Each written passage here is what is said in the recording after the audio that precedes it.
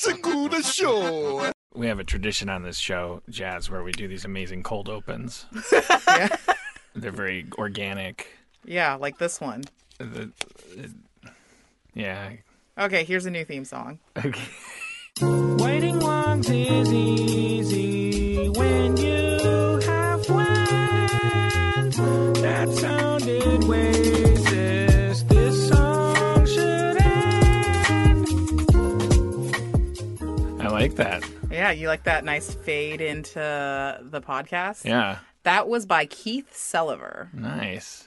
We also have some amazing technical chops happening here. We were hearing that theme song while you were hearing it. For the first time. And then Brendan...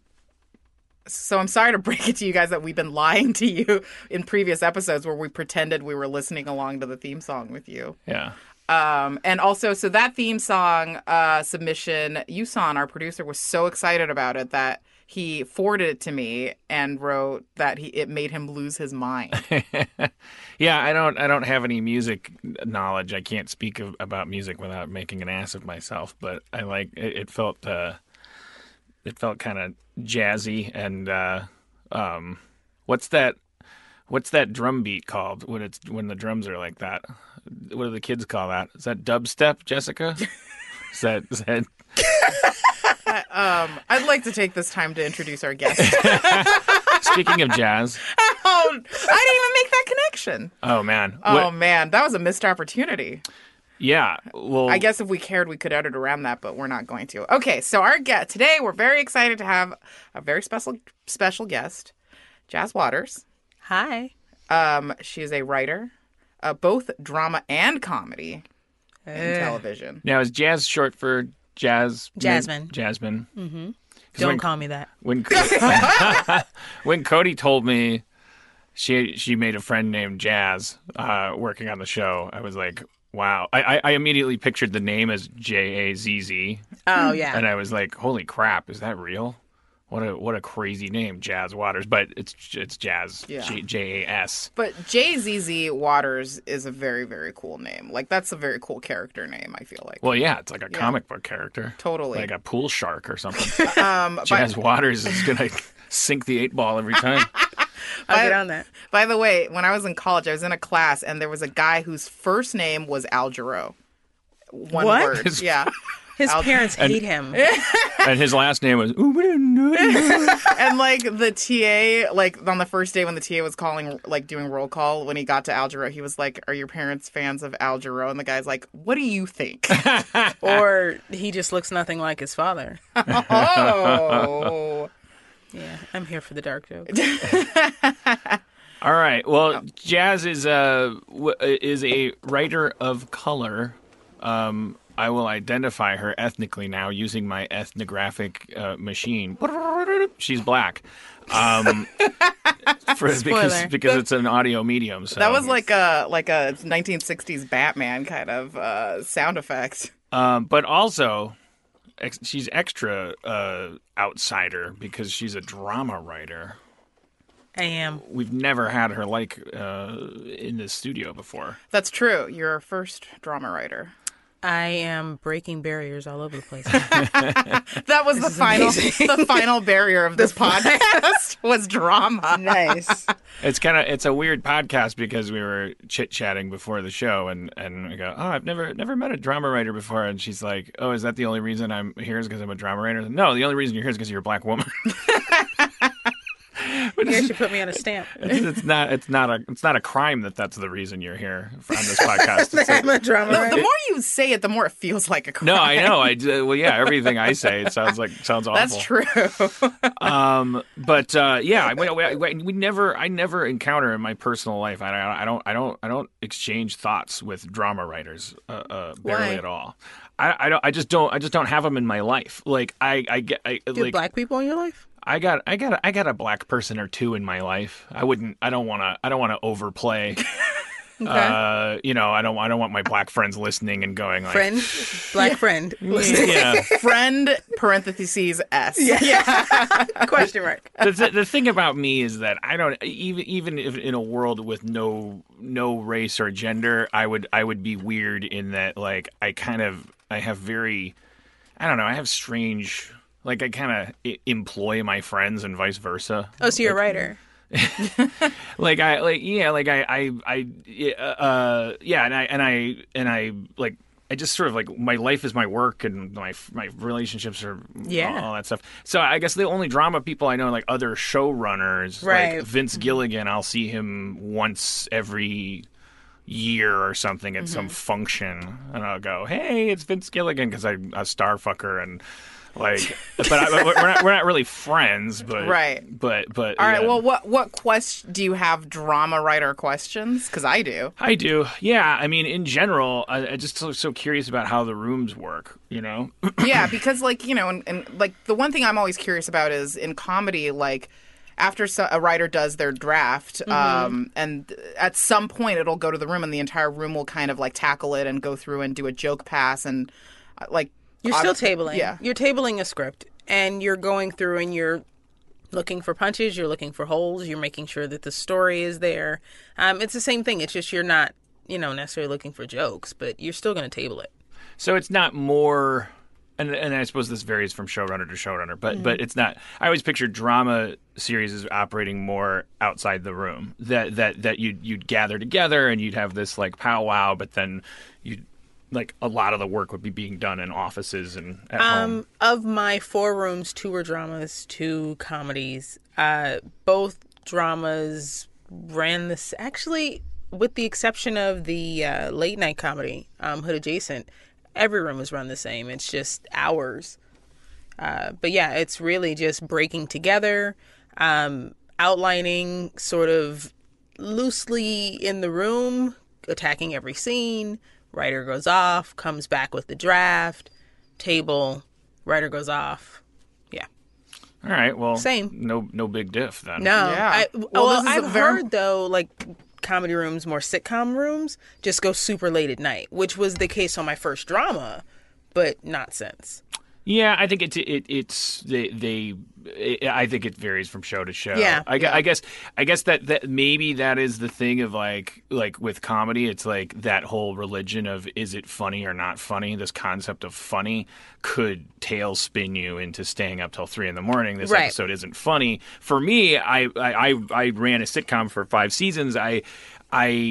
When we would stay up till 3 a.m., it would be because we hadn't found the story Yeah. yet. To me, Oh, jokes really? are easy. Not jokes aren't easy, but they're. It's like the frosting, you you need the foundation to be set first. like I said, the jokes come last. Like they because it's like you have a bunch of funny people, and then they just barf up a list of things that alts for somebody's line. So this is what I've realized, and I didn't realize it until I got on the show that I'm on now. I think because I'm a story person, period. So I'm always the story Nazi in the room. I'm always the person that, whether it's a comedy or a drama, what is this episode about? Mm-hmm. Are we arcing, through the season? Are we actually paying off all the things that we promised? Like, I'm that person from jump so that we aren't there until 3 o'clock in the morning. Right. Because at the end of the day, funny or dramatic, it's got to be a good story. That's the theory Yeah. is that you can avoid having to re-break if you break it right the first time. Yeah. Yeah. And but I'm 45 years old and I've now eight seasons kind of Rick and Morty and Community of like trying to work smarter, not harder. But I don't know. But also, your still haven't process figured is your out. process, though. Yeah. Yeah. I mean, unfortunately, my process for Community involved all the writers bringing their toothbrushes and just like Camping out. hating my What a guts by nightmare. the end of it. But and I'd say you'll thank me at the Emmys, and we never got thanked. Thanks for We never- Donald Glover. Yeah, exactly. Donald Glover got to go off into he was soaring through us. I mean, his trajectory was from 30 Rock to where he was blowing everyone's mind in the writers' Right. room, and then he was an actor on Community, and it was just like when people would say, "Are you mad at Donald for leaving?" Before his contract was up, and I'm like, if you're Donald Glover, how do you know right now at this stage of your life that it's not possible for you to eat the moon? Yeah. like he hasn't done Yeah. anything and failed yet. He Yeah. has to keep trying. Yeah, for sure. But anyways, we should. We're a little out of order, but we should. get your kind of like your resume, because it's really quite impressive. The show that you were working on right before this most recent one, because it was some big mucky muck hit, wasn't it? What was the? You can consider it a hit. Yeah, I started on The Breaks on VH1, then went to Hood Adjacent in Comedy Central, and then went to This Is Us on NBC. This Is Us, yeah. Now I am on Kidding on Showtime. Yeah, and Kidding on that's how we know each other indirectly. My girlfriend Cody is a writer. She's working on Kidding. She's in that room. Yes, she's the well, you said you've worked on comedy and drama, but Cody was like, I'm the only comedy writer here. Like I don't know if I'm like, that's a good thing or a bad thing. It's a great thing. Yeah. It's a great thing. Yeah, no, Cody's killing it. Yeah, I would have thought so, that it would be like, well, it's probably easier to get a laugh. Yeah. No, she's great with I can't tell this, but there was a it's in her episode. She came back with the execution of a script that just no one in the fucking, can I curse? It's a podcast. Yeah, absolutely. Yeah. Okay. Nobody in the fucking world would have ever thought to do what she did with this scene, that you just look at her and you're like, yeah, that's why you're here. Mm-hmm. Yeah, she's killing it. She's doing great. Yeah. Yeah. She has her moments. we have this, I mean, like I've never been more in love in my life, but it's like, it's weird. I've also never really been with a writer. Really? Yeah. And it's weird because I still have all these like weird, unhealthy kind of like Jedi, like workaholic, self-loathing, like religious views about our craft that I'm trying to get over in therapy. And then you meet Cody Heller. And then it's like, and then trying to have my first healthy, honest relationship in my life. It's like, those are two very different hats. Like, if your lover is a plumber and you're a writer, then they can say, look, I plunged this toilet, and you can just automatically be in total supportive partner mode and go, you plunged that toilet better than anybody in the world. Right. You're the best. Mm-hmm. I'm so proud of you. And you can really mean it too, because you don't give a fuck about plumbing. And but it's this writing thing. There's challenges here and there. It's tough. It's like there's we kind of keep it separate to avoid trouble. But it's like, she's like, why haven't you read my scripts? And the answer is so complicated because I'm like, in my head I'm like, well, I don't, because you don't know how to note her. Well, yeah, I mean, like, what do yeah. I tend to only date writers, whether they are dramatic or screenwriters or songwriters or whatever, but just that sort of writer brain is so attractive to me because that's what I know. And I don't want to get into y'all's relationship because I don't want to hear about it later. But I tend to find if you're trying to have an honest relationship, you note her. You're Dan Harmon. You know what you're doing. Note her. She should get the benefits of having Dan Harmon laying next to her. Note her. Yeah, I think she's going to get that regardless, because it's not like I'm a fucking charmer, It's not like it's like when I read her you did stuff, something right. I always like her stuff, but and then I am like a fucking. I always hear. It's like I hear myself go, like, can I make a suggestion about this scene? And then another part of my brain goes, what are you doing, you dick? Like, but like, because you haven't really like said enough nice shit yet. Like, you're leaping into like making suggestions, or it's like maybe she doesn't want that, and it's all on me. Like, she's a healthier writer than me. Like, she has a healthier relationship with her craft. Mm-hmm. Right. Like, I'm like spending this relationship. So then, like, wouldn't your unwinding. input only make her better?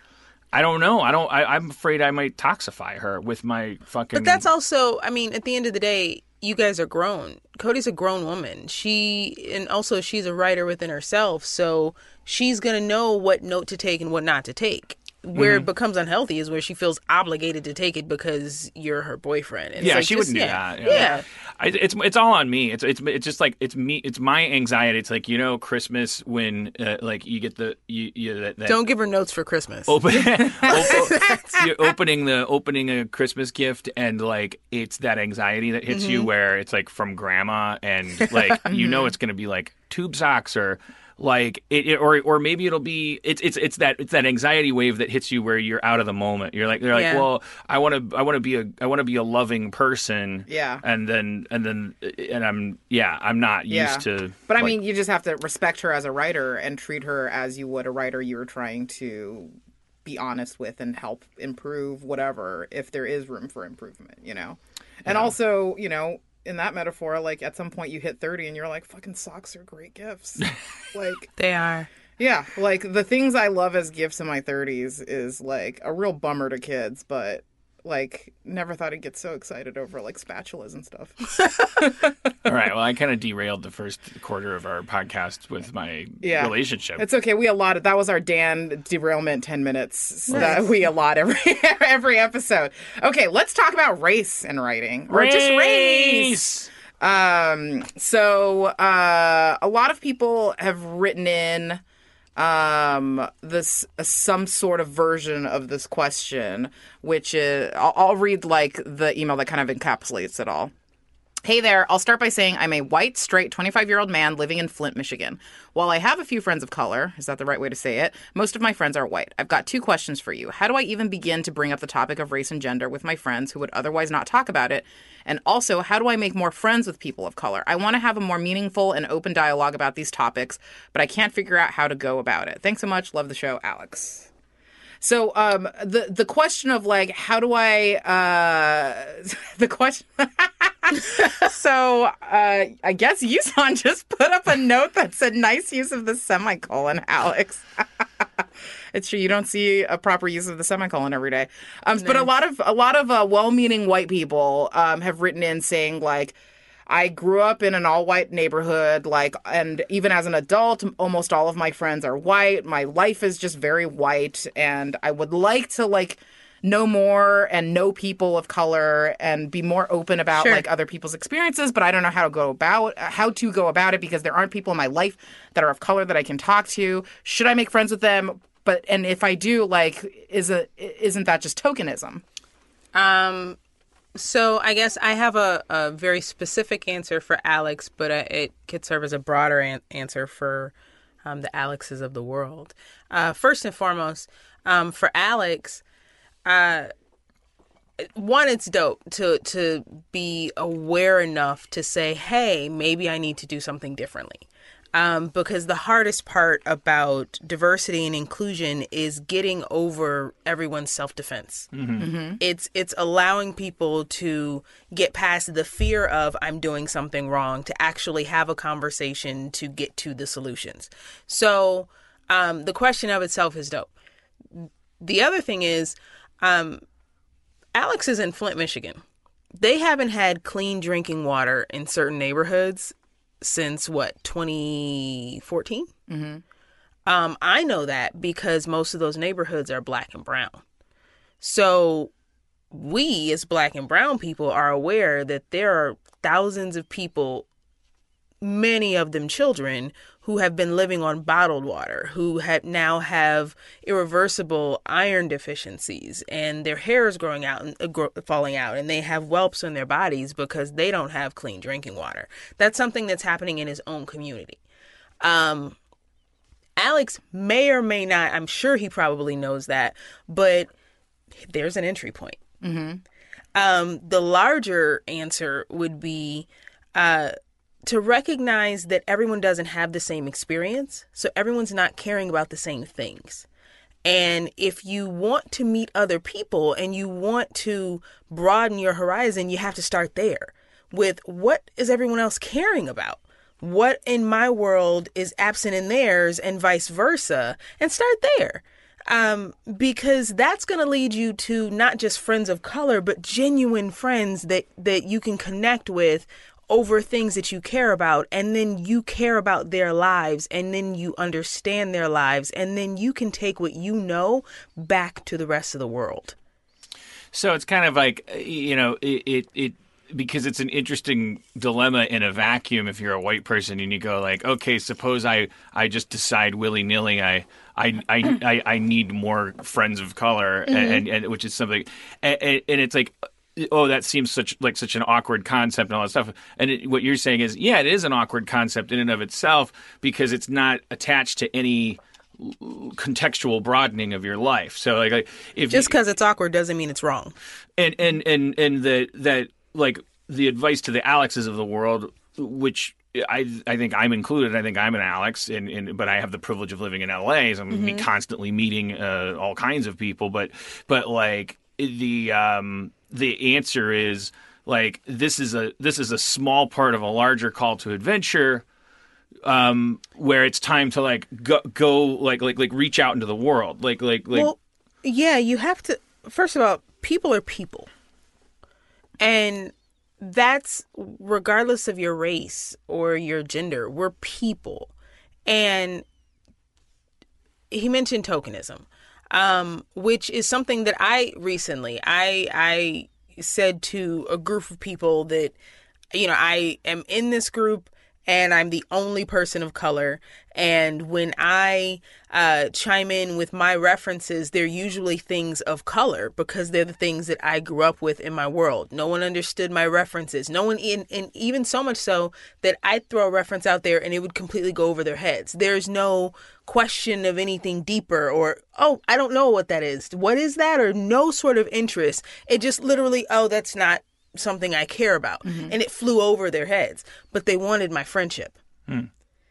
So you don't actually want to get to know me and understand me. You want my presence. That's tokenism.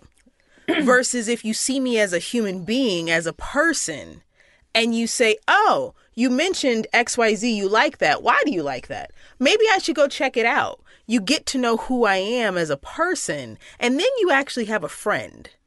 You get what I'm saying? So when you attack something, you want just simply someone's presence, or you just want to check a box, or you want to feel better about yourself. Yeah, that's tokenism. If you genuinely want to meet and connect people, you have to understand what their lives are. You have to start to invest in what they care about and how they see the world, because that's how you invest in them. Anything less is tokenism. Right. Making me realize I'm not a very good friend to my white friends. Oh, boy. I don't think I've ever cared about anybody.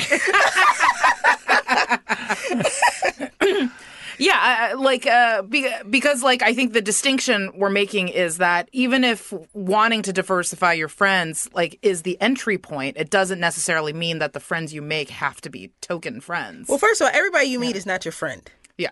So if you want to just meet more black people, you can go stand outside a barbershop and meet black people. That's not hard. If you actually want to be friends with black people, if you actually want to be friends with anyone, you need to invest in who they are and what they're interested in and what they care about.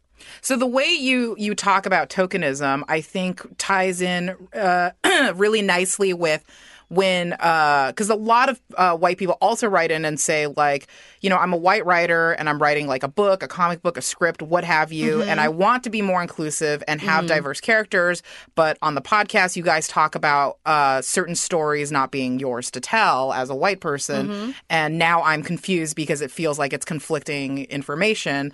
And I think that descriptor is a really good way to advise these people, which is yes, of course, having a diverse cast is wonderful, but they first and foremost, they have to be three-dimensional, complex human characters and not just a stereotype or an archetype or just a color skin on top of something that doesn't necessarily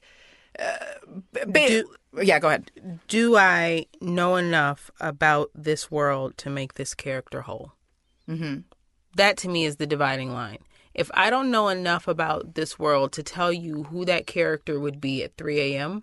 or what that character would do if they got a call or a knock on the door from the police, Yeah. or if they found out something catastrophic about their mother, or what's on the table at Thanksgiving dinner. If I don't know enough to make that character a real, honest, whole person, it's probably not my story. Yeah.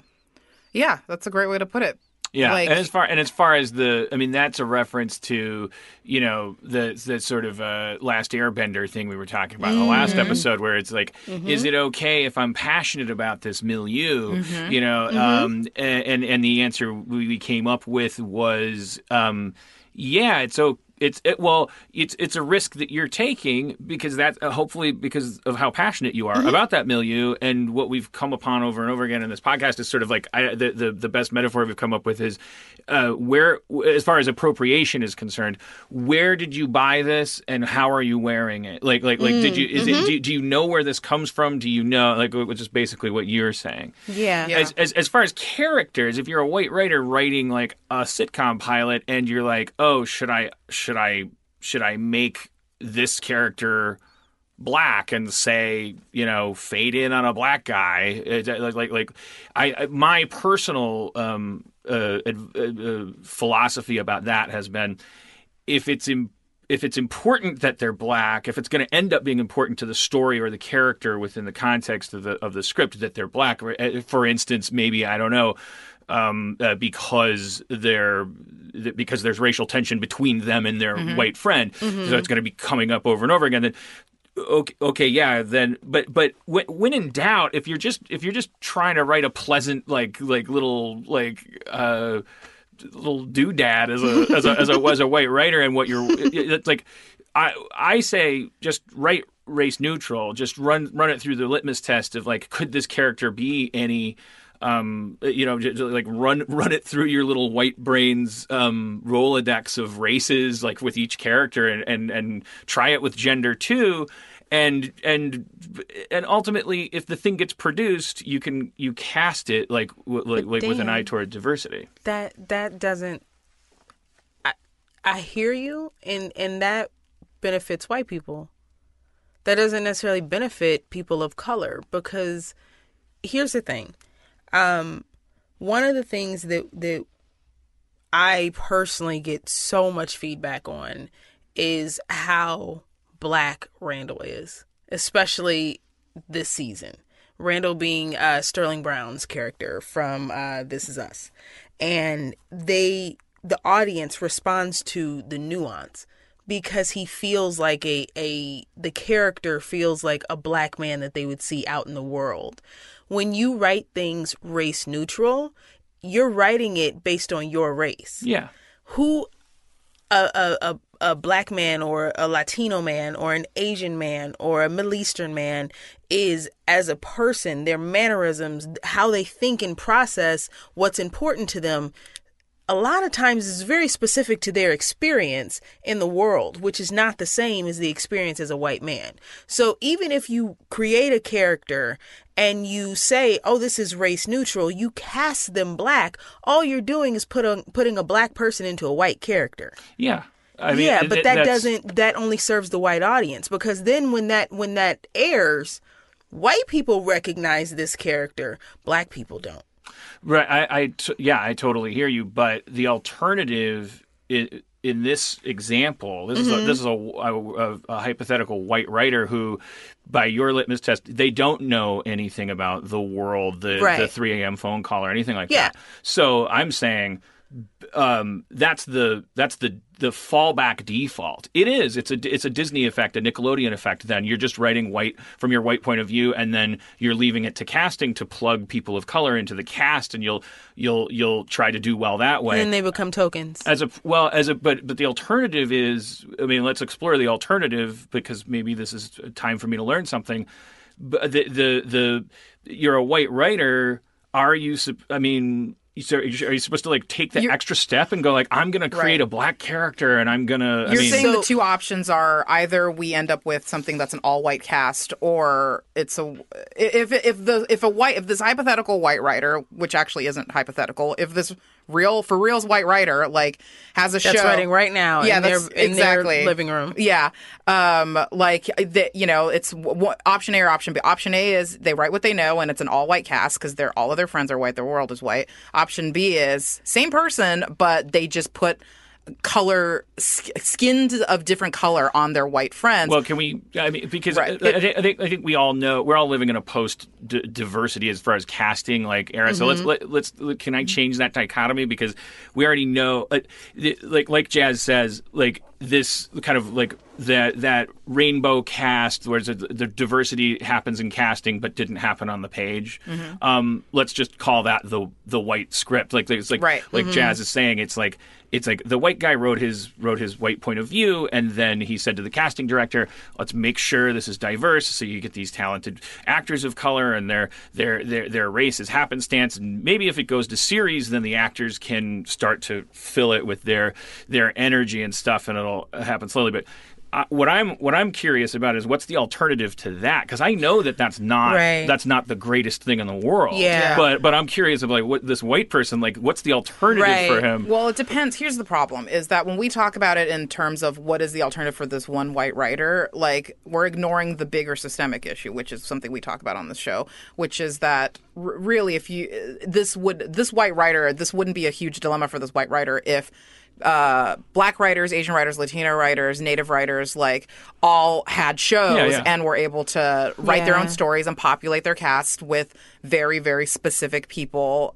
where like their nuanced point of view is a part of the show. Then this wouldn't be an issue. And that's the big solve. But if we're talking about being like realistically tackling this, like, okay, guess what? Networks this year, they're not going to order an entire slate of like people of color shows, right? Yeah. Like it's going to be almost all like white showrunners. Then we get into this more kind of narrow discussion of what should the ideal version of this not ideal let's situation have that narrow be. discussion because it's fascinating. No, and it needs to be had. Yeah.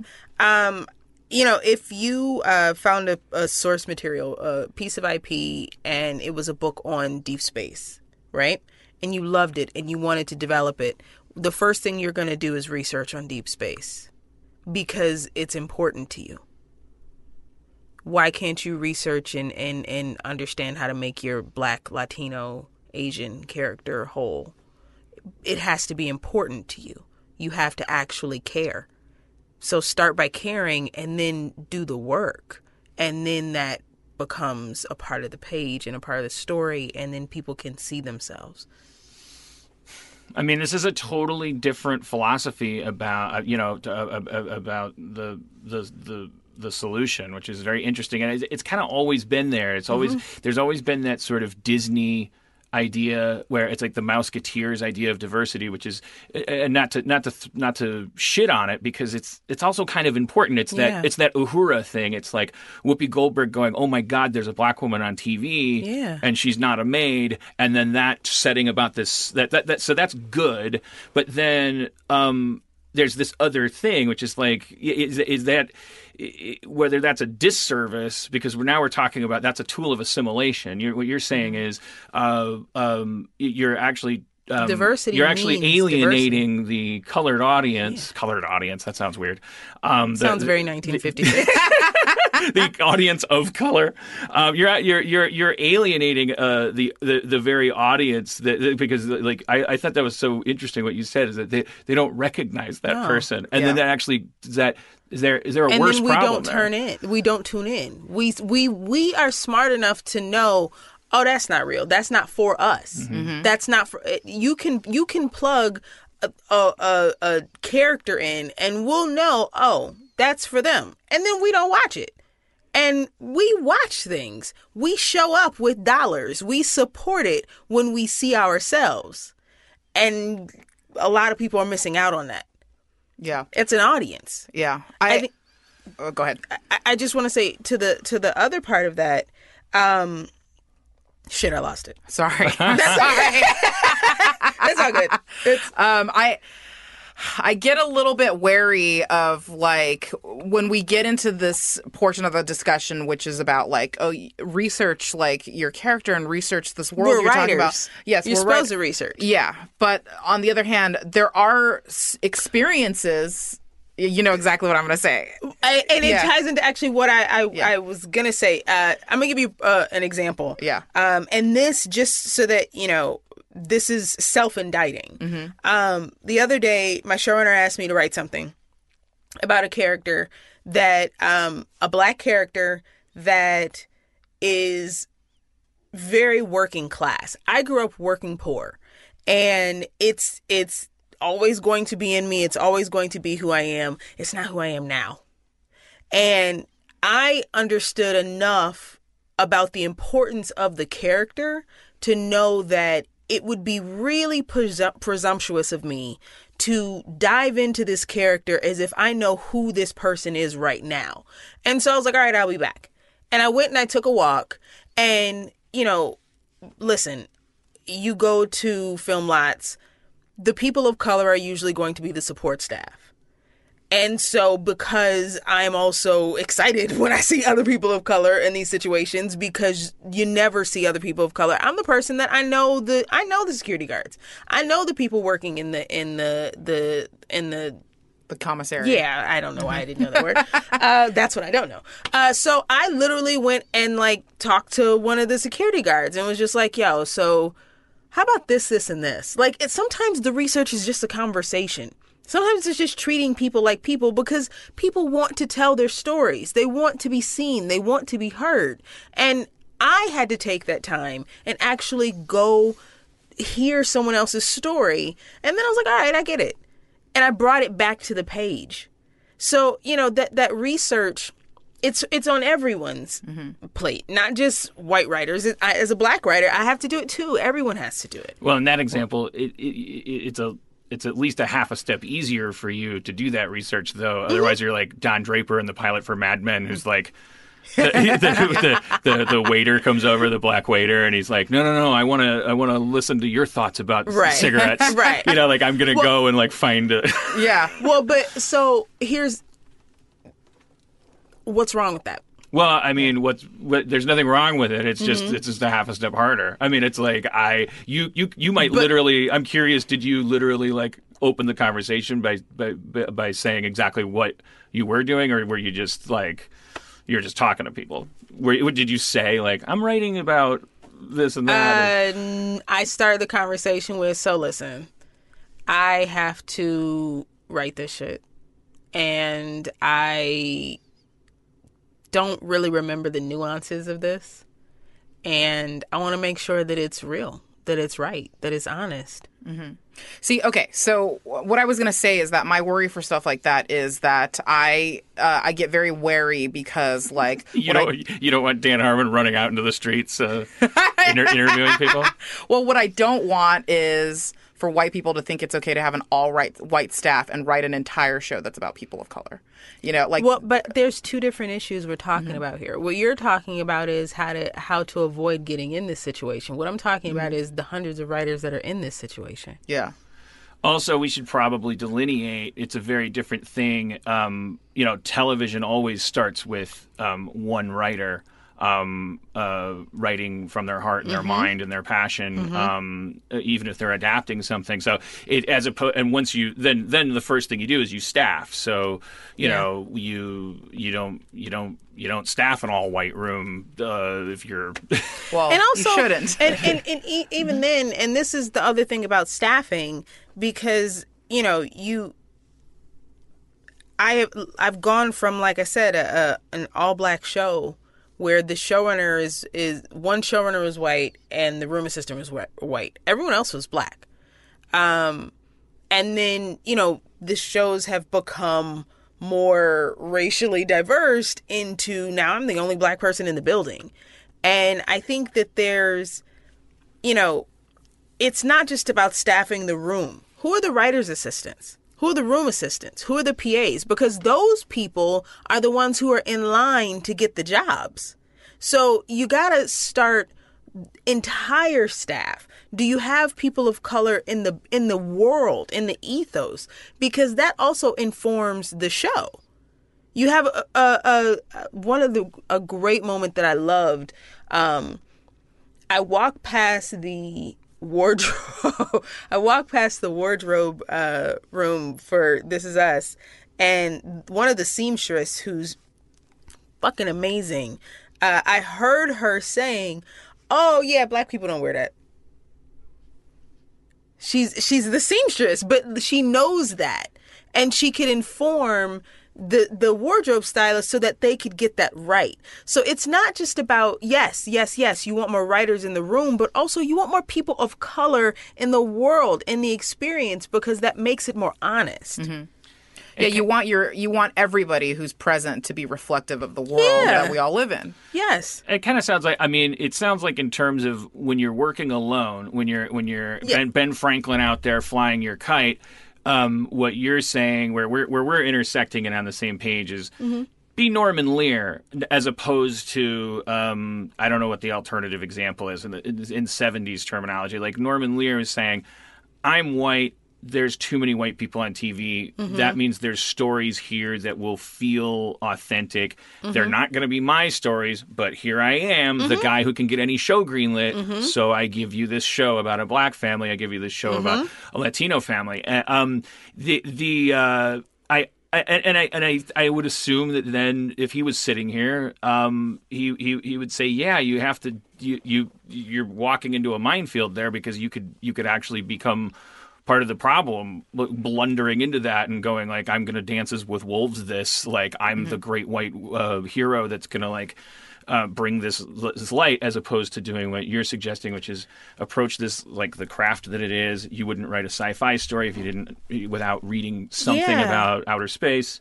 Anything you're going to put your name on, you got to respect it, and you're going to respect it enough, hopefully, to know what you're talking about on the page. So you treat your characters the same way that you're going to treat your plot points. You got to make them honest and make them real.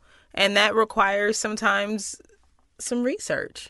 And there's nothing wrong with that. It just makes your script better. But I hear you. If you're that guy that's just in his living room and you have an idea and you're speccing your pilot, and you have a passion, and if you genuinely, first of all, look at the world that you're writing.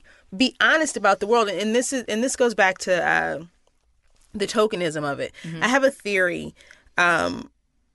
We are conditioned to sort of streamline our world. Nobody walks out of their house paying attention to everything. You can't. You wouldn't get anything done. You wouldn't get anywhere. So we are conditioned to notice the things that matter to us. What happens is that if you only have people of one experience in your world, that's what you're conditioned to listen to. That means everything else is filtered out. So then when you go to, as writers, our jobs are to create the world, right? To make the world real and round and whole. The only thing that comes to mind is what you know, because you filtered out everything else in real life. That also means that when you're in a room and there's one lone black writer, you're conditioned to ignore the sound of black people's voices, of people of color's voices, because out in the world, you're sitting in a mall just eating a burger, you're tuning them out. Right. So if you start to pay attention more to the world around you, you can put it on the page. And this is also, like, what you're describing is also why there is no such thing as a true meritocracy when it comes to hiring practices. No. Because if everybody at the top is this white guy who lived in a white world and surrounds himself with white things, yes, like, even if you took the name off of the script, the point of view is going to feel alien to him, and he's yes, not going to relate to it, and therefore he's not going to be like, that's who I want in this writer's room writing my show. Right. And then, or what happens is, and I have been really lucky to, for the most part, skirt this. I I think that's also just because I won't let this happen to me. But what I know has happened to a lot of my Black writer friends is that when you do get into the room, you either have to shrink yourself and be the smallest, most malleable version of them, or you have to be the assimilated version of yourself. Neither is good. As a human being, that's not a good existence, but that also means that you can't bring your wealth of knowledge and who you are to the room. And you're supposed to bring your, in the words of Bozoma St. John, Boz, bring your whole self. That as a writer, you've hired me. You've hired all of my experiences. You've hired what I know. Let me bring all of that to the room. But again, if the people at the top are used to filtering that out, it makes for a shitty experience. Mm-hmm. Especially if they don't want to be, they don't want the light shine on the fact that is their narrow because perspective. Then it goes back to the self-defense. Yes. I have to acknowledge that I am doing something wrong. Yeah. Well, because it's this please, for the love of God, can I just have a job kind of like thing, because it's so hard to get in. Yeah, but if you think it's hard for you, how do you think it's hard for me? No, that's why. That's how you what think it's hard for Michelle. I'm speculating about that because I'm going like I'm agreeing with what you're saying about like that's the trouble I've always had with this idea of representation in the writers' room, like where it breaks down is. Because there's basically half men and half women. Apologies to our non-binary listeners. That you can actually just mathematically go. Let's hire half women, half men, and then on a gender in the gender aspect, you've achieved like this very base level like balance and representation. Now you have a diverse room. But now when we take this step deeper into like background and point of view and stuff, and it's like there's no way to take 10 people, and that's a really expensive show that has 10 writers. So you're going to take 10 people, and what are you going to make 1.3 of them Latino, and you're going to make sure it's that Star Trek idea of we have our Uhura and we have our Chekhov and we have our Sulu. It fucks over. I would imagine. I'm Dan-splaining this. It fucks over every individual writer who then is either, as you said. They either become a robot version of themselves, like the assimilated version, or they are something else they don't want to be, which is an ambassador to fucking Asian people. Or like who wants to? They're not that in their day-to-day life. That's not their point of view. They're representing whether or not and having everyone look at them and ask them, is this joke about China funny? I can't imagine what that's like. I literally can't imagine. Yeah, well, because we don't get to use 100% of our brain to do our jobs because we have to do all these other things too, like at the same time. Whereas like the white guys in the room get to be themselves effortlessly and get to just focus on making jokes if they want to, So that's where it's lonely. Yes. As a human being, it's lonely. It's not. And it's funny because even with my show and I love my showrunner. He is empowering enough to listen to me on this. But even just like I said, being the only Black person in the room, that's lonely. Because again, no one else shares my experiences. No one else, there's no one to look across the room with and share an unspoken joke or it's alienating. This brings up this is a segue, but when you're in that position, are there, how does this work with, are there characters on the show that, are there awkward moments of like, oh, Jazz is going to write for this character? I don't know what the cast is or what. I think I'm a little atypical in that. Like, listen, I fucking love being Black. I do, and I will. You wear it well. Thank you very much. Like I do. I love it, and because of that. I want to, and also I'm a TV kid. I'm a film kid. Like this is informed so much of who I am my entire life. So I'm the person that like, one, I'm excited to be in the room, but also I'm in the room as me. So I walk into any room and I'm like, where are the Black people? Hey, this is the whitest scene I've ever seen. Like, this is the white. I'm that person from jumps. No one has to ask me. Right. So I do tend to take more ownership of the minority characters because I want to see me. Because I've grown up my whole life being able to. I had the joy of growing up during the raping and silent Cosby era. So like I knew the Cosby Show. I knew A Different World. I knew A Fresh Prince. I got to see myself on so many different levels, from every class level, from every experience, that I walk into the room now thinking, if I have to look at that, this page and say, hey, there's a 10-year-old girl out there watching that, is she going to see herself? Is she going to get it? So I carry that into the room. And that's the advice I would give to writers of color. If you get into this room, come into this room as your whole self from day one, because then you set that expectation. Because if you start pursuing the fear of like, well, I don't want to be the sore thumb. I don't want to stick out. I don't want to. Then you're in a. There's 10 people in that room. You can't help but stick out. like it's and you're there to stick out. It's not, you're being hired for what you know, what you bring to the table. Bring it to the table. Yeah, and that's not to say that there aren't shitty showrunners who are forced by the network to like do a diversity hire, and it's like, sure, but let's make this a teachable moment and say again. Sometimes we're addressing the 7 people in our audience that are going to be showrunners one day. but what's really important about this is that there are I respect like the proactive, like in a world where there's so much momentum and someone's got to do something. I thought the NBC diversity program was, it's like, what else can you do? Like and I guess I would say to white writers, was like, listen to what Jazz is saying from and should you end up in the luxurious position of like staffing a show, and then it comes down to this diversity hire stuff, these uncomfortable conversations.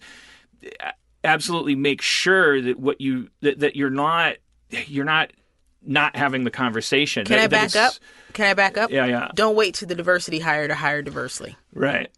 By the time you get to your diversity hire, which always tends to be towards the end of the list, you should already be diverse. If you are getting to the diversity hire and you have no people of color, no LGBT writer, you've done it wrong. That's the big problem, because how you end up with the lone writer in the room is waiting to the diversity thing. Mm-hmm. That's where you can save yourself, is don't wait for it. Yeah. Someone shouldn't have to tell you, consider other writers. Yeah. I guess what I was getting towards was understanding that in terms of writers' rooms, like it may be different, like maybe at a fucking hospital, like let's make sure that there's diversity in our hospital staff, and it's like it almost is a pedantic like thing, but like, is this a creative job? We're stuck in a room together, and our job is to create entertainment for potentially a global audience. So actually thinking about diversity, I think white people, at least definitely my age, like, before you even know it, you're in this mental trap where you're thinking about it as quota stuff and other things, as opposed to this is an opportunity to defeat Alex's problem. Right. I get to make new friends and make my show better. Yeah. I am going to have people come onto my staff that I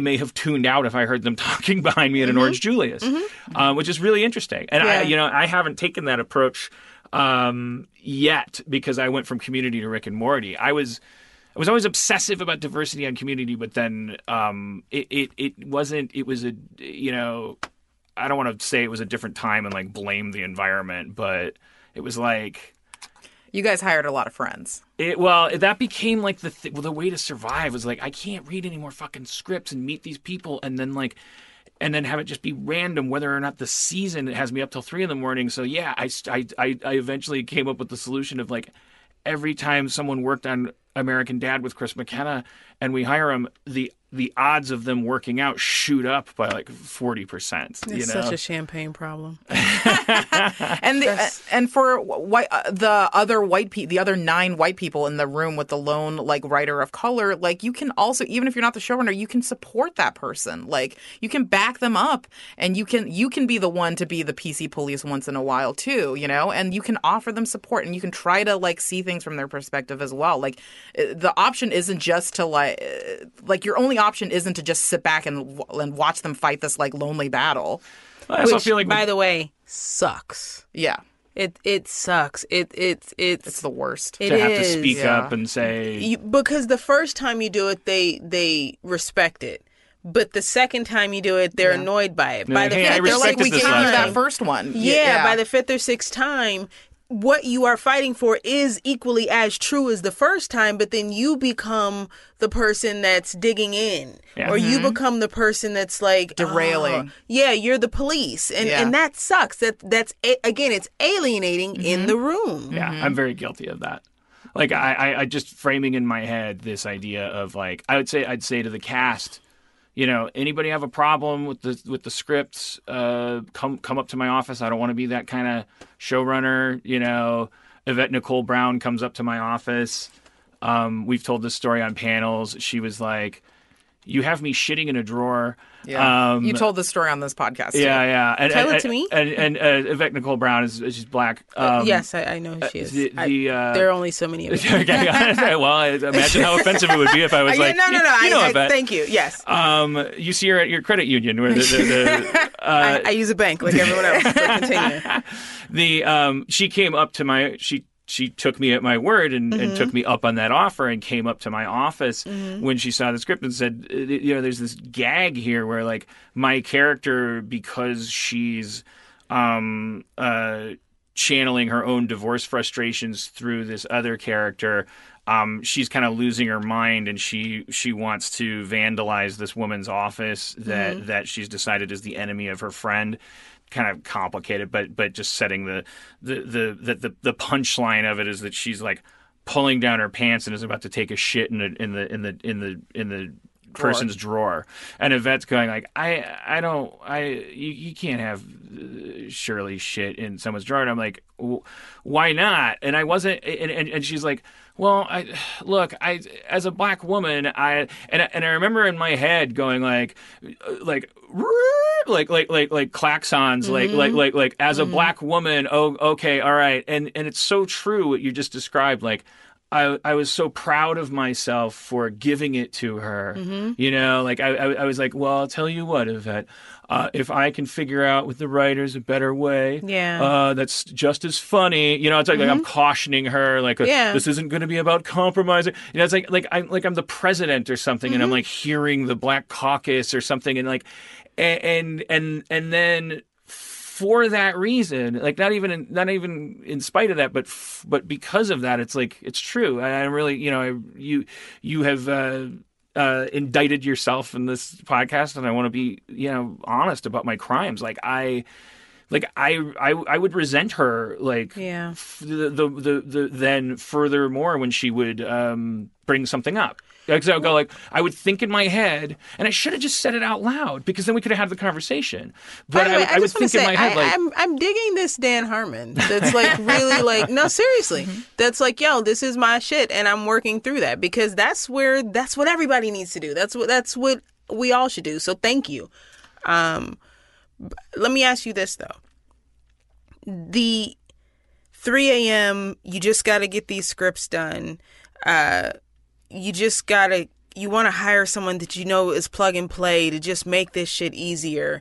You gave somebody something once, you feel great about it, you don't want to see them back in your office again. All of these things are byproducts of something that you're doing for free or you're well paid as the showrunner. Well paid. Something that is an easy position to get or privileged. Wait, what's the difference? Can between- anybody become a showrunner? Oh, no, no. You have to be super talented Okay. And but and also probably white. I'll Interesting. give it to you. and not even that, but also chosen. Right. Any like you said, of your listeners, maybe 7 will maybe become showrunners. I think my point is that regardless of how hard and taxing and soul crushing it can be, it is still a gift. Mm-hmm. And if you attack it as I have been entrusted with not only this incredibly large check, but it is to make believe and be able to show it to millions of people, that's a gift. And so to attack it as I'm going to do this in a way that is only easier for me and maybe detrimental for everyone else out there is shitting on the gift that you've been given. Yeah. Yeah, I get that in every sense, even outside the context we're talking about. Yeah. I was a spoiled child. I began, the reason I was having that conversation with her is because I was on that page my first few weeks of work. Mm-hmm. And then the going and gets then tough. Because as privileged as a showrunner is, they're having lunches with fucking lobotomized, Yes. like insane Yes. Death Star employees. Yes. And then the shit starts to hit the fan, and then you start to excuse yourself, and the power starts to accumulate. Mm-hmm. You start it's just power corrupts you, and at the same time as power is corrupting you, everything is not going right Yeah. for you. It's Yeah. not. It's like Yeah. you feel like you're at war with Yeah. the world, and then this fucking Right. actor wants Right. wants their blocking to be more black. Are you fucking kidding me? I'm at war here Yeah. with bad television. So yeah, but you are absolutely And 100% correct. That part of it, what you just described, is very real. And I always try and think about the version of me before I ever set foot in a writer's room and what I thought to be true. And so I never want to ever make it seem like this shit is easy. It's not. I came from production. I know what it's like to be a PA in 17 degrees and your job is to just simply stop traffic, but there is no traffic because it's 17 degrees. Like I know those challenges. There is nothing harder than the showrunner's job. You're the center of the circus. So I never want to say, oh, that's easy. I understand everything that I've just said is effort. But the question's got to be, is it worth it to put that effort in? And it is, because ultimately what it translates is a better show and a better audience, a more inclusive audience. Mm-hmm. So ultimately that's what it's for. Yeah, and my advice would be to anybody that is headed that direction, finds himself there. It's like your bosses are always going to be. They're never going to understand perfect television. They're not going to see eye to eye with you. So it's going to be very easy for you to start to feel like a victim. And you just gotta my biggest crime was I just like, as the seasons went on, culminating in my firing, like I was like, I can't believe this is happening to me. I can't believe NBC and Sony don't understand. And I was like, no one gives a fuck about them. The audience doesn't give a fuck about them. The writers in your writer's room don't want to hear about the fucking network and the studio, honestly. And so if I had to do all over again, and therefore my advice to anybody else is like, you working in TV, if you're lucky for this job for which you should be grateful, it entails working underneath corporations and shitheads. And that, if that's going to be your excuse to be a to overlook the details of your army, cut the corners in your operations, then you got to change something. You have to fucking breathe in the morning, or I decide that your show doesn't have to be that good. Well, it's the price of admission. It's the universal tax. The higher the gift, the bigger the tax. So if you don't want to pay that tax, then you got to go do something else. But you're always going to have to pay, regardless of what your job is, whether you're a mechanic and you have to deal with the entitled customer, or you're a showrunner and you have to deal with the network that you don't necessarily agree with, or that's, putting pressures on you, or whatever that is. It's the tax. This is what comes with it. You got to add that to the tax. And if you're a showrunner and you're like, you know what, that's just not something I care about, and I don't care to do, meaning put in the extra effort for diversity and to be more inclusive and to have your work be more reflective of the entire world that we live in, you don't get to pretend that you're not complicit in a racist system, and you don't get to pretend that you're a progressive good person. You just are a person who is okay with knowing that things are unfair and skewed towards you and advantaged in your or skewed for your advantage, and that you don't care to change it, that you're okay with that and you're happy with it. Also, showrunners care about their shows, right? That's because it takes so much of your life. You have to care about it. And I think if you look at it this is something that's going to make my show actually better, it becomes less of a laborious thing. It's just a part of the process. Yeah. Okay, let's take a real quick break.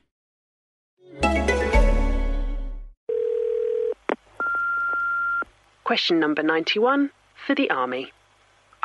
So you can't do a pull-up. Welcome to the club, mate. I can do squats for days, but just couldn't crack a pull-up. But no one's a full package when they arrive. So you all muck in. Your mates take you out for some extra training. Got my first pull-up in a week. They're absolute legends. The Army is recruiting now. To have your questions answered and find where you belong, search Army Jobs. Well, I did something that maybe this is just a diversion, but what are your plans, Jazz? Do you ever see yourself in that throne, or is that Hopefully. not for you, or do you have a box of spec pilots, or what's the ambition there? Yeah, definitely to create my own series. I write features as well, so I want to do more of that. And also direct. For the last 45 minutes, I've been fantasizing about how wonderful it would be to be in a room run by Jazz. Or to have her on staff. I mean, yeah. See, this is where you and I differ, because I see the woman of color and power, and you don't. I mean, listen, I don't, want to oversell myself. I'm a crazy writer like everybody else, but yeah, I want to tell my stories and stories of people I know and things that interest me. And hopefully, when that day comes, I will learn from people like you and make the process my own, but also, keep all of this in mind, because diversity isn't just Black, and diversity doesn't just mean Latino. Diversity, Well, yeah, you're going to have to respect the whiny white point of view from your one white writer. Yeah. Oh, that you hired. I'd love to run a staff with a token white writer, just so I can dismiss all of their ideas and get mad when they police my cracker stereotype character. I will say this. I will try very hard to respect my show and respect my So I just think the character of Gary is being sidelined in a lot of these B stories. Oh yeah, Gary? Okay, so something I wanted to jump back to when we were talking earlier about doing the research to create characters that are characters of color. If you are a white person, you know, doing the research and all that stuff.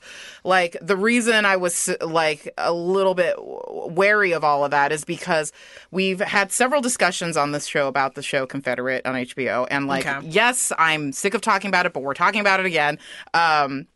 It is the single subject that is most written in about to this day, which is crazy to me. Well, you know why, right? What's the single subject most written about? Confederate the show, or yes, Confederate the show, slavery? like specifically Confederate the show, because we spent a good chunk of our third episode talking about it, and I said, like, you know, some stories are not for you, are not yours to tell, you know, and you have to respect that. And then when we had Brittany Nichols on, who's also a Black writer, and she, you know, she felt the same way, but still to this day, people write in. Only white people, by the way, write in, like, defending it and saying, like, you know, you get you run the gamut of, like, we'll give it a chance, blah, blah, blah. But the other thing that is what makes me squirrely about this whole discussion was a lot of people write in and say, like, well, what if these two guys are Civil War buffs? Or what if they did all of their research on slavery? Then, like, why can't they? Like, are you trying to tell me that people can only write stories when it's about people that are the same color as them? You know, and it's... So that's kind of where the... All right, let me offer this disclaimer first. One, I have not read Confederate. Neither have I. At all. So I don't know what the show actually is. I'm just simply going off of the log line in the press release, which, if you could refresh my memory, because a lot of life has happened in the years since that log line. So the log line is basically if the South had won the Civil War, and we are in present day, we are in modern America where slavery is legal but corporate privatized. So basically, this is set in 2021. Well, it's like, I mean, yeah. Okay. I think one. Timing. Let's just be completely honest. Last year was a big brush against the grain for everybody. And I think in a world where MAGA, is that how I've never actually said it out loud. I just tried to take a stab at... You don't wear it well. I don't want to. Let me tell you, where, you know, in the Make America Great Again society, as a person of color, I don't want to see that, because I wake up every day wondering if I'm going to see that in real life. Yeah. That's first and foremost. There's timing for when I moved back out here from New York, I wrote a spec based on my experience, my 5 years working in the music industry. It was Empire 6 months before Empire. Timing. Couldn't do shit with it. It's. I don't know for sure, but I'm willing to bet you people would have been pissed. They wouldn't have been as pissed if this had not happened in a time where our real lives feel very threatened. Because the bigger question isn't just, is it my story to tell, but should this story be told? You know, like, do we really need to see a world where people of color are still enslaved, especially when people of color are in many ways working poor is slavery.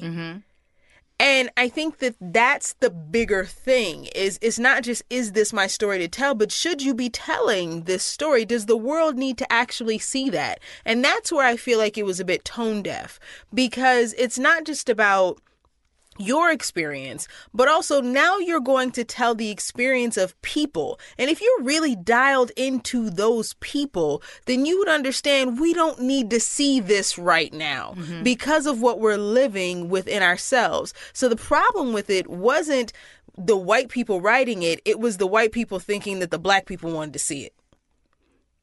Yeah. Or if it's not even made for black people. That's the other thing, too. Oh, is that if who it's is the not made... Because who is the audience for this? Hold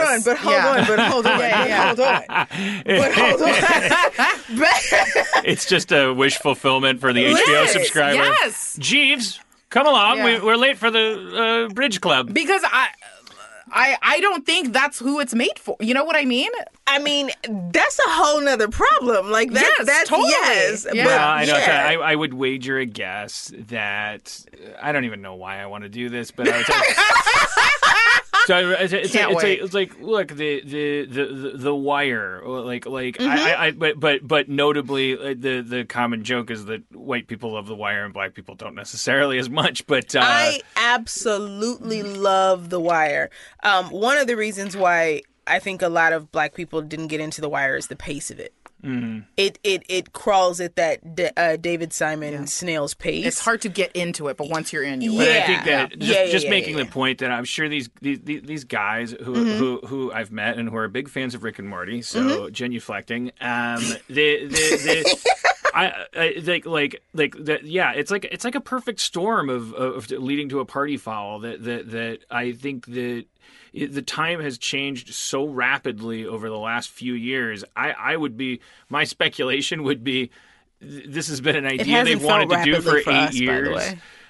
And that they thought it was going to be like this amazing, like, you know, Tremaine, a cast of amazing, like, and just to explain one more thing, which is, is that the same as dansplaining? Yeah, pretty much. Okay. Dansplaining combines mansplaining and whitesplaining. Got it. I think the reason why you have so many emails coming in about this topic is because it's the one thing that we've talked about that really gets to the heart of the white anxiety about these issues and the white unconsciousness. Because I don't want to use the word ignorance because it sounds pejorative. But white people are feeling marginalized. They're feeling out of control for the first time, and nothing sums that up better than an Asian woman on a podcast saying, this show shouldn't exist. It should be banned. Even though we've never seen it and read it." And so they with the best of intentions, I think, they just logic. And we've talked about this before. Where it's like, I think that what I'm realizing is that white people, because they have the luxury of nitpicking about logic and slippery slopes. Because they're like, which, by the way, I will not respond to if you hit me on Twitter about it.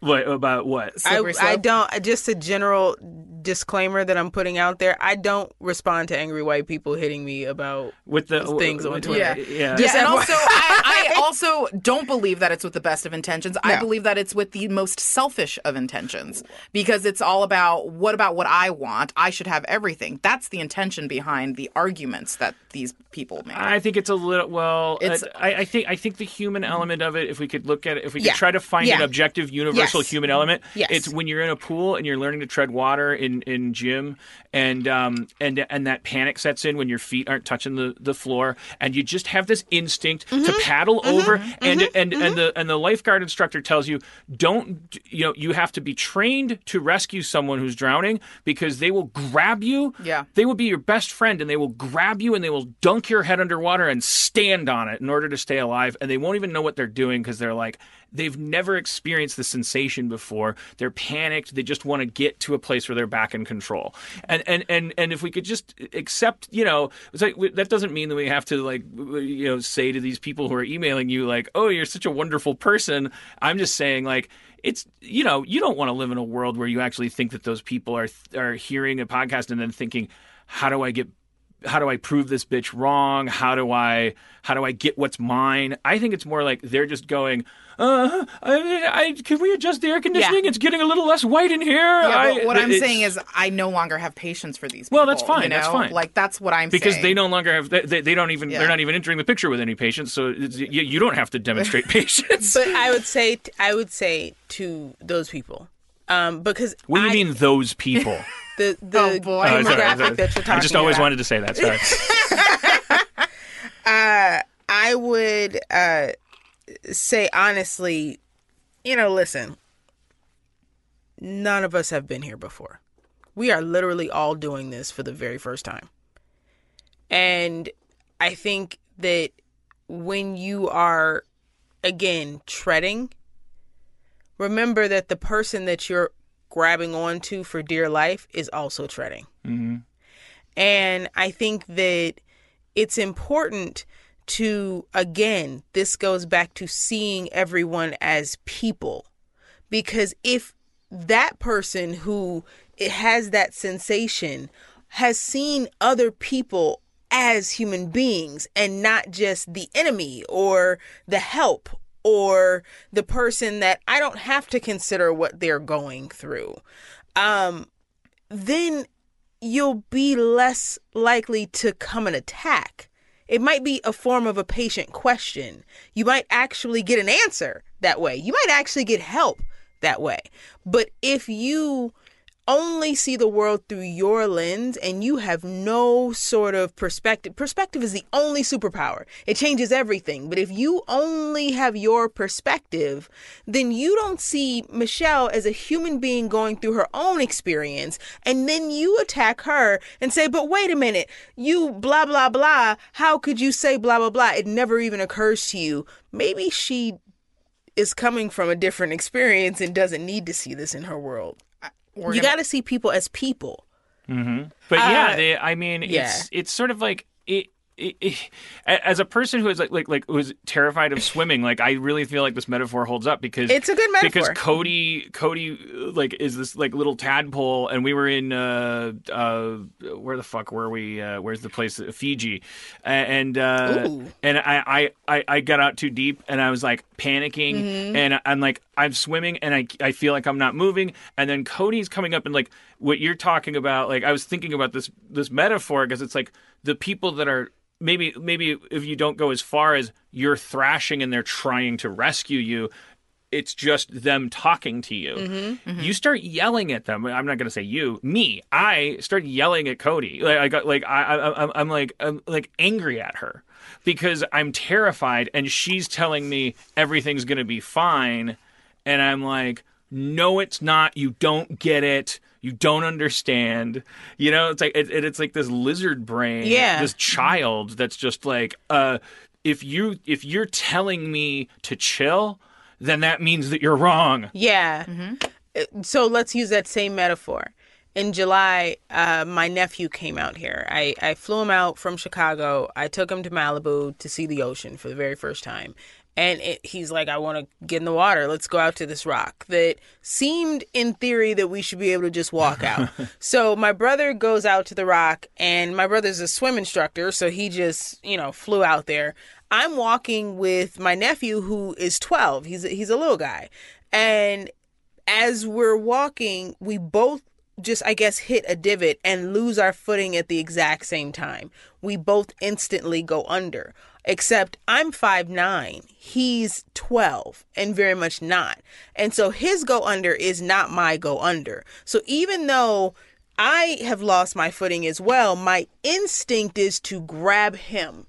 And the higher I'm pushing him up, the lower it's pulling me under. And in that moment, I literally thought to myself, if I die here, as long as I hold this kid above the water, I'm okay.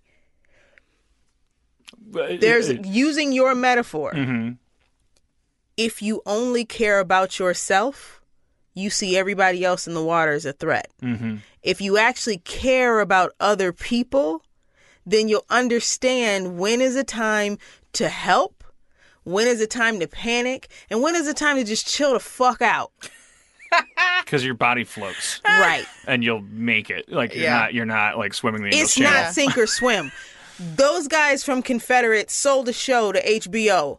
They're in a better position to sell a second one. So you hitting her about being upset about not getting this show, or you blah, blah, blah, that's not a real problem. Yeah. And the other argument people make is that they have two black writers who are doing the project with them. I met them. They're lovely. Yeah. And so, like, that's the other argument, too, is that, like, how can you say, like, that you're against this show when there are black writers on it? Well, that's that's a straw dog. Well, the answer is because they didn't create the show. Yeah. I mean, and by contrast, I mean you're the one that talked about Aaron McGruder, doing it. I mean, that was a mic drop on Amazon's part because it was like 2 weeks after like the HBO. Not announcement. even 2 weeks, Yeah, right? it was that crazy. same It was week. so that was close. Will Yeah, Packer. yeah. Like, hey, Yeah. by the way, boom. It was incredible. But Yeah. anyway, Shout out to go Will on. Packer. So there you have it. Yeah. But let's reconcile because I think that Jessica, you were saying like, oh well, when Jazz is talking about this like Zen, like empathic like approach to writing other human beings, but and you're not to put words in your mouth, but your thought was, oh God, don't let other people hear this and justify this Which other is thing. very valid. Yes, Very, very yes. valid. Because I obviously, don't wanna... I'm all for like this empathic way of like really like empathy. Like that's the foundation of everything, of being human and like understanding other people, And so of course, like that is the way to like write characters and like make them feel real. Empathy applies between Yeah. it's one human feeling another, understanding another, connecting to another, and it's notable that we're talking about, because you mentioned it before, like there's a difference between that and world building. Like the worlds that you inhabit. I mean, that there's like, I don't know. I guess I lost it. I just think that's kind of interesting. Like the difference between like, well, if you're a writer, you're God. You're kind of creating a world on a blank page. That's what it is. And so a good God, a loving God would like create characters that he would understand, or she. You're welcome. Thank you. Has to be either or. Just to be clear. No in between in this world. Write to Jessica at waitingwongs@gmail.com. If you believe that there are more than two genders, let her have it. That bus came quickly. I'm not, and again, I'm not. I keep boy. joking about I'm often joking about the trans thing but that doesn't mean that I think it's a joke. Like I'm being glib about it, but you know what I mean. Okay, like I'm making fun of myself. A God like feel that inhabits his characters and goes like, okay, this person that I created, like I want them to be real. So but there's ironically something weird. There's something weirdly different about going, I'm gonna tell a story about the 1920s on the south side of Chicago. So like you have to do all this academic research then into the background and stuff. God damn it. I don't know what the fuck I'm talking about. It's after the break. I'm on my second drink. To me, it comes, if we have to distill it down, my response would be, when you sit down with an idea, you first got to ask yourself, does the world need this? And if the idea is based on the experience of people other than yourself, then it might behoove you to ask some of those people, hey, how do you feel about this? Take a litmus test. Like, again, use the public because they're who you're going to have to service anyway. Ask, are you interested in that? And I wonder how many people they asked and how many people said yes or no, and if they still are cool with them now, like that. Yeah, like, and also don't ask people who work for you. Ask people with nothing to lose, with no stakes in it. Yeah, that that are just genuinely going to come home from work and turn it on. Yeah, don't ask people whose livelihood depends on you. Because those people are lying to you anyway. Yeah. I mean, that's the story of my life. And it may be the next lifetime before I ever graduate to like being able to approach strangers and connect with them. Otherwise, that may be not the case with you, Jazz, or you, Jessica, but that I feel like that's the reason I became a TV writer, is because I'm incapable of connection on that level. I can't look across an airplane aisle at a stranger and like humanize them. I can only think of them as a god or a monster that Dan, Yes. Grow. I'll try. Ooh, that was incredible. I mean, just so you know, that was Jessica making that ooh sound. And not Dan. Jazz doesn't spike her own football like that. No, I mean that excuse would have worked had I not listened to you lay all your bullshit out for the world to judge and say, hey, I did something really fucked up and now I have to do better. So now you lost that excuse. You've gained respect, but you've lost the excuse of, I don't know how to do this. The whole purpose, I could be at my house right now. I'm here right now because I'm hopefully going to share something with the world that somehow makes it better. And I think that's all of us. If we rely on the, I can't do that, then we're wasting our time. Grow. We all have to learn how to do things differently. Grow. That's the whole point of all this. Hopefully, by the time my nephew is a filmmaker, it's just in him. You can see it. By the time he gets into this business, I hope that we are not still dealing with this in this same way. But everyone will have had to grow. Not me. I'm retiring. All right. Well, thank you so much. This has been so wonderful. Yeah, I mean, truly, yeah. Thank you. Thank you. Thank you for having me. Like so thoughtful, so insightful, really amazing. I hope that one day Dan works for you. I would fucking believe me. That's my fantasy. I tell like do a 9-to-5 job and be like, because I'm leaving at 5. Oh, wait, man. but no, we got to figure out story at 3 a.m. Yeah. Okay. All right. Well, yeah, but that's cool too. Like, Okay. yeah, no, I would, Okay. you're not going to hire me, but I'd love to work for you. I would read you. Keep me in mind. Maybe a consultant. Oh my God. Yes. I've never been happier than this, the last 90 seconds. Thank you very much for having me. This is really cool. Yeah, So you guys are actually the I said this to you before. In my however many years in this business, I have literally never been asked to ever come talk about diversity or ever talk about the experience as a person of color. So thank you. And That's crazy to me. But I think you should talk about it a lot. I think Yeah. I think our listeners are gonna really value this episode. It's just very, very connected. And I did not mean don't hit me up. Please don't come to me angry and crazy. you like, know I don't like who you are. Like I You really know like. who Please you don't. are, guys. I don't. Do you have anything to plug? I'm doing a screening this weekend. It's not open to the public, so I guess not. But I will say thank you to everybody. I did you retweeted it, so thank you very very the much. Black Panther yeah, thing. My Black Panther screening, benefiting shieldsforfamilies.org. It was amazing. We raised almost $10,000 in 24 hours, just literally from. I didn't use a GoFundMe or anything like that. I just asked on Twitter and Instagram, and it just blew up. And it was amazing, and the objective was to get as many black kids as possible in to see the Black Panther. Shields for Families is this amazing LA-based organization that basically they do the grunt work when a child is placed into the system, into foster care. And those, when you think about it, if a child has been taken from their home, people aren't taking them to the movies. Mm-hmm. And for me as a kid, you know, like I said, it shaped who I was, and I want to try and hopefully, you know, share that experience with some kids that wouldn't otherwise for a movie where they get to see themselves as the good guys. Yeah. So thank you so much for retweeting that. Like literally right after you retweeted that, I got this influx of donations. So that was amazing. It's the Harmon bump.